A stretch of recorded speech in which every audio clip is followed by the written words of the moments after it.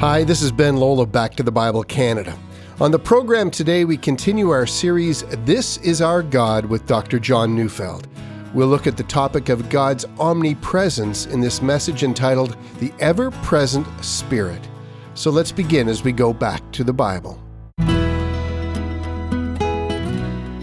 One of the attractions of idolatry is that idols are so very easy to understand because they're just like us. Yes, men and women have pictured the gods as stronger than we are, but their power is just an extension of power as we understand it. The gods looked like human beings, just a lot bigger and again, a further extension of our size. But the gods also fought among themselves, well, just like we do. They had foibles, and some of them were unpredictable and even manipulative, and some were more benign and even concerned about us, and in that sense, they were just like the varieties of people we meet all the time. Indeed, after a while, we get confused. Are we talking about the gods, or are we talking about ourselves? And that should give us a clue that all we're talking about when we talk about idolatry is an extension of our imagination. But as we've already noticed, that the God of the Bible has invited us to ask and answer a question. Isaiah 46 verse 5 says, "To whom will you liken me and make me equal and compare me that we should be alike?" And of course the answer is that God is unlike every other thing we encounter and can imagine. Today in our ongoing study of the nature of God, we're going to look at three of the attributes of God. The first is that He is Spirit. And from this, second, that He is therefore present to all places, and third, that He is present at all times. I remember a conversation I once had with a pair of Mormon missionaries. I was quite aware of what the Mormon Church says about God. The Doctrine and Covenants, which is a Mormon book of theology, states, God is a glorified and perfected man, a personage of flesh and bones. Inside this tangible body is an eternal spirit. Now that's just like the Greek and Roman gods. I said to the two missionaries in my house, is God here right now? And then I said, there's quite a bit of difference between saying that God has this house bugged and is listening and also has hidden cameras all around than to say God is here. If He is flesh and bones, like the Greek and Roman gods, then His limitations readily become apparent. All you have is an ancient idol. Sadly, there are some Christians who conceive of God that way. But what does the Bible teach? Exodus 20 verse 4 gives us the second commandment. You shall not make yourself a carved image or any likeness of anything that is in heaven above or on the earth beneath, or that is in the water under the earth. That command is easy to understand. Never make a depiction of God that looks like anything that you find in creation. But why? Well, Deuteronomy 4 verse 15 gives the answer. It says, "Therefore watch yourselves very carefully, since you saw no form on the day that the Lord spoke to you at Horeb out of the midst of the fire. Beware lest you act corruptly by making a carved image for yourself in the form of any figure, the likeness of male or female." The passage goes on to warn us against allowing any conception of God at all, least of all one that looks like a man. When God presented Himself to Israel, He had no form. The Old Testament carries this idea forward. In Psalm 139, verse 7, David says, "Where shall I go from your spirit? Or where can I flee from your presence?" Now, I know the idea that God is spirit is directly related to His being present to all places. For if God had a form, He would be spatially located, but if He is spirit, this is not so. Now, we're going to come back to that. But notice also that Solomon understood this concept when he built the temple. In 1 Kings 8:27, it records Solomon as saying, "But will God indeed dwell on the earth? Behold, heaven and the highest heaven cannot contain you, how much less this house that I have built." Again, here's an assurance that God cannot be contained in a spatial location, which would be true if He had a physical body. Now that tells us that the essential nature of God's being is unlike everything and anything He has created. He is fundamentally different than matter or material particles or physicality. God is not like that at all. Jesus said so. When speaking to the woman at the well in John 4:24, it records Jesus as saying, God is spirit. The context of that statement was related to the question of which location was the right location of worship. That was a spatial question, but Jesus gives a non-spatial answer. God is spirit. That means several things. Colossians 1:15 calls him the invisible God. That means he cannot be seen with human eyes. That's also repeated in 1 Timothy 1 verse 17. To the King of the ages, immortal, invisible, the only God. John tells us in John 1:18 that no one has seen God at any time. And 1 Timothy 6:16 says that God dwells in unapproachable light, whom no man has ever seen or can see. That goes even further. It's not possible for us to see God. For most of us, that leaves us with a profound sense of mystery. When Jesus said, "Blessed are the pure in heart, for they shall see God," we're left scratching our heads and wondering what this can possibly mean, for when it comes to God, there's nothing to see, that is, with our physical eyes. I suspect we'll have to wait for heaven to get a sense of what that actually means. But one thing is sure, we do not see God, and we cannot see God, for there is no physical form to see. If God is spirit, and he is, it means he does not have material existence. We can't even say that God is like vapor or air or space, for all these things are created things, and God is not like that. He's not to be compared to the creation. All we can say is that God exists as a being that is not made of matter. But someone might object.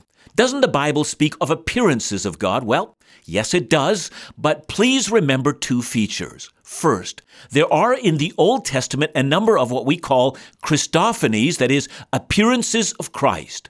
For instance, in Genesis 18, God appears to Abraham as a man, and Abraham and God barter about the future of Sodom and Gomorrah. But please remember that Jesus, in a heated discussion with the Pharisees, recorded in John 8:56, says, "Your father Abraham rejoiced that he would see my day. He saw it and was glad." Now, from the context, it becomes clear that Jesus is referring to Genesis 18. He was the one who walked with Abraham and discussed Sodom and Gomorrah. Or consider Isaiah 6, where Isaiah said, "In the year that King Uzziah died, I saw the Lord."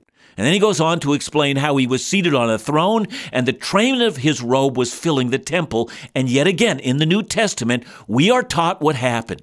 John 12, verse 41 says, Isaiah said these things because he saw his glory, that is, Christ's glory, and spoke of him. We need, therefore, to understand this profound matter called the incarnation. Let's go back to John 1 verse 18. No one has ever seen God. The only God who is at the Father's side, he has made him known. Now that verse is rich in Trinitarian language. No one has seen the Father, but God in the person of the Son has in a point in time clothed himself in human flesh and has revealed God to us. See, in anticipation of the Christmas event, on numerous occasions in times past, the eternal Son appeared in human form, anticipating the day in which he would come clothed in human flesh. But what of those occasions in the Bible when it speaks of God's right hand or his powerful arm that is outstretched or matters like that? Please remember, when the Bible says our God is a strong fortress or a mighty tower or a rock or a shelter or even an eagle or numerous other examples where the Bible uses metaphors, it helps us to understand God's dependability, his strength, his willingness to defend us, and so forth. See, when the Bible speaks of the essential nature of God, the Bible speaks of him as the invisible spirit whom no one has seen or can see. When the Bible speaks of God's saving action in our lives, it uses metaphors to help us to grasp how God is involved in our lives. But underlying all of this is the warning of idolatry. Don't look at the creation and imagine that God is anything like that. Beware, says Deuteronomy chapter 4, lest you lift up your eyes to the planetary bodies, or look down to the earth at the fish and the animals, or look sideways at fellow human beings and conclude, I will think of God in that kind of an image. When we think of God, we must not think of him as a great big man with white hair looking down at us, for that is not God. The God who truly exists has never been seen, nor is he like what we have seen or can see. And when we come back, we'll see why this means that at each moment we are never out of God's presence. As we study the topic of God's omnipresence, it's important for us to understand this foundational attribute. God is never confined to time and space like humans are. Further, he is absolutely unlike anything in the created world. Well, we're just beginning to uncover how essential this is to getting a right understanding of God. After the break, Dr. Neufeld helps us to see how acknowledging the ever-present Spirit affects not only how we think of God, but also how we live.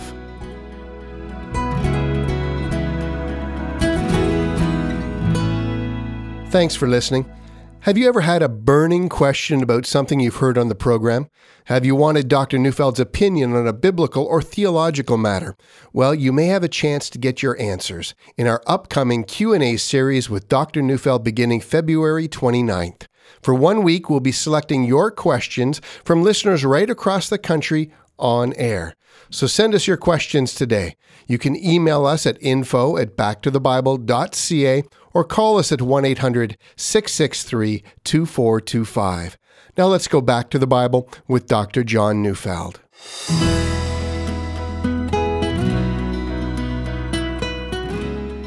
If God is spirit, it must mean that he does not have spatial dimensions. When Paul was in dialogue with the thinkers and philosophers and religious leaders in Athens, he was talking about the nature of the one true God. I'm quoting Acts 17:24-25. The God who made the world and everything in it, being Lord of heaven and earth, does not live in temples made by man, nor is he served by human hands as though he needed anything, since he himself gives to all mankind life and breath and everything. Now skipping ahead to Paul's conclusion found in verses 27-28. Yet he is actually not far from each one of us, for in him we live and move and have our being. That would mean that not only is God spirit, but that he transcends space and he is present to all space. None of us have ever been out of God's immediate presence. Every action we have taken, every open and secret activity have been performed in God's immediate presence, even though we might not have been aware of it. We live and move and have our being in him, that is, before him or in front of him at all times. Now this, I hope, will create some dissonance in our minds. It's been a number of years ago now, but I still remember the day when I made up my mind I would no longer wear a tie in the pulpit. Instead I wore a pair of dress pants, a nice shirt, sports jacket, but no tie. I remember a dear brother sending me a scathing letter. Would I appear before the king or queen in that fashion, he asked. How could I justify this casual approach when I appeared before God in church? I tried to gently respond by telling him that I was appearing before God first thing in the morning when I was in my pajamas, staring at my sorry sight of my face in the mirror, brushing my teeth bleary-eyed with a rooster tail sticking up from the back of my head. I told him that as far as I know, I have never been out of God's presence, both in formal moments and in my worst of times. I then tried to explain when it came to church, I was not dressing for God. I was dressing for people, and as far as I could tell, in the setting in which I lived, what I was wearing was entirely appropriate to my culture. I don't appear before God in church. In him I live and move and have my being. I live all of life in his presence. But again, we have dissonance here. What of all the times that a worship leader has said, let's enter into God's presence? See, how can we enter the presence of him in whom we live and move and have our being? And here's the technically accurate way of putting it. We might say, let's become aware of as we worship the presence of God. It might feel like entering God's presence to us, but in truth, we are entering into a consciousness that we are living our lives before God, and that awareness is sometimes so overwhelming, as it might be when we worship with others, that it seems so formidable that we are overawed at his presence. That's why David wrote in Psalm 139, verses 8 and 10, if I ascend to heaven, you're there. If I make my bed in Sheol, you're there. If I take the wings of the morning and dwell in the uttermost parts of the sea, even there your hand shall lead me, and your right hand hold me. Now, we need some time to take this thought in. Taken as it stands, it means that God is there if I go on a business trip to the far side of the earth, and He is there when I enter into a prayer room with a group of fellow believers. He is there. Furthermore, God is as much present in heaven as He is in hell. See, in trying to grasp this, I think Wayne Grudem provides us with an excellent analysis of the fact that while it is true that God is present at all places, the way in which God acts in different places is different, and thus the impact or the effect that we feel of God's presence, well, that varies vastly. First of all, we must notice that in one sense, God is present merely to sustain all things. See, Colossians 1:17 tells us, He is before all things, and in Him all things hold together. Or as Hebrews 1:3 says, of the Son, He upholds the universe by the word of His power. So seen in this way, God is present to all places in the sense that He not only created all things, but that all things depend upon Him for their moment-by-moment existence. And so His presence is a necessity for the existence of all things. Nature does not, nor can it exist apart from Him. We must never view the laws of nature functioning in a mechanical way so that we imagine that God simply created all things and now it runs on its own. It does not. The reason the nucleus of a molecule holds together and does not fly apart is because God's active presence holds it that way. Second, sometimes when we speak of God's presence, we mean that God is present to bless.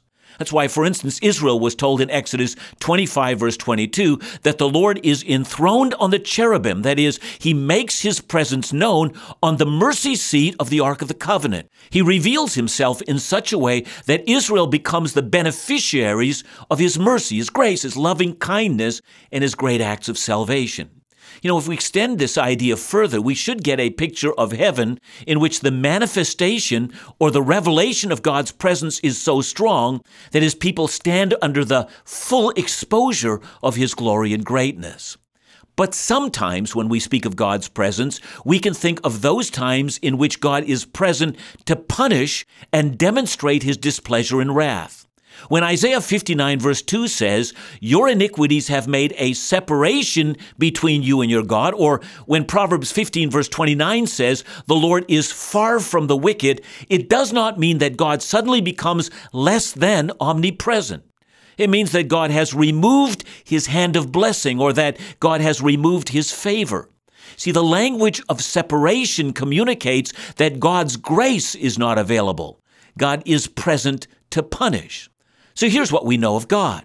He is spirit, present to all places, but the way in which God acts varies from place to place. God may designate a place, as He did with Moses, in front of the burning bush and say, this is holy ground. And He may designate another place, as He does with the lake of everlasting burning, and say, this is the place of the outpouring of my wrath. But David's words that he can never flee from God's presence always holds true. In Him we live and move and have our being. And here's the secret. If you've become reconciled to God through the death of Jesus, if you receive His offer to repent from your sins and trust in the cross, the reality is that you can't flee from His presence, and that's the best news you can hear. But if you make yourself a rebel to His will, the news that you can never flee from His presence, well, for all of eternity will be the most horrifying of all realities. But God will never cease to be God. Our response to Him will not change His fundamental nature. And we, for our part, have no greater issue than the issue of the ever-present reality of God. Now, before we leave this topic, let's also consider another reality. Psalm 90 verse 2 says, before the mountains were brought forth, or ever you had formed the earth and the world, from everlasting to everlasting, your God. Or Revelation 1:8 declares, I am the Alpha and the Omega, says the Lord God, who is and who was and who is to come, the Almighty. Physicists tell us that time and space all occur together, that time itself has to do with the motion of objects in relation to one another. That would mean that before God created the universe, there would have been no time. Time, like everything else we have come to know in the universe, is the creation of the one solitary God, and God is not to be identified with it. God, therefore, does not have a succession of moments as we do. Think of it this way. God is present to all spaces, but God is not identified with those spaces. He is not created matter. He is different from the creation, but He is present to the creation. The same is true with time. God is present in all times, but God is not to be identified with time. His being transcends time. Isaiah 46, 9-10 says, I am God, and there is no other. I am God, and there is none like me, declaring the end from the beginning, and from ancient times, things not yet done.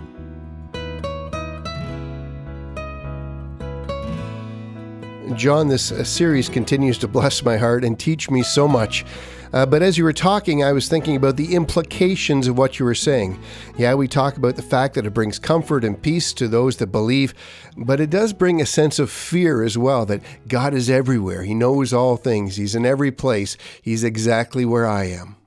Yeah, I would encourage listeners who are thinking about learning how to meditate on the attributes of God, that we think about for a while what it is that everything that we do is done in the immediate presence of God. In Him we live, we move, or have our being. So we think about every event that happens directly before Him. I think that does change the way we think about everything. So Ben, I think you're right. I mean, it can provide huge comfort, especially in those times when I'm hard-pressed or when I'm fearful about something that happens. I am living in the direct presence of God. But of course, if I'm carrying on in rebellion and doing things that I know displease God, I am doing that directly in front of Him. And if we think about our sin that way, that is exactly how we should. And that should bring this sense of sobriety about all things that we do and choose to do, as well as things that we think. But in the end, please don't ever miss the fact that our God is gracious, and especially to those of us who are repentant in His presence. We are never out of the presence of God. What an overwhelming thought when we consider the implications of that truth. For those who follow Jesus, it's a truth that brings comfort and peace, and yet an awareness that all of our thoughts and actions are ultimately accountable to Him.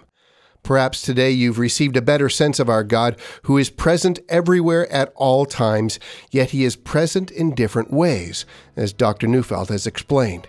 So let us continue to reflect on the power and greatness of our God, the ever-present Spirit. Join us again tomorrow as we discuss the topic of God Almighty. Back to the Bible Canada, leading you forward in your walk with Jesus every day.